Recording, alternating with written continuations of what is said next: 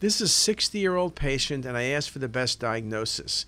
You can see there's a mass in the tail of the pancreas, faint calcifications, and cystic. It really doesn't look like an adenocarcinoma. MCN is a possibility based on age, but they're usually in the body of the pancreas, and they don't have those calcifications.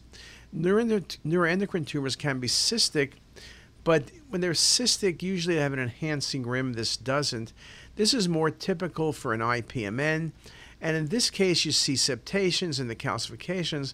The calcifications are not uncommon in IPMNs, but the septations and the thickening of the septations is concerning. And this patient had an IPMN with high-grade dysplasia.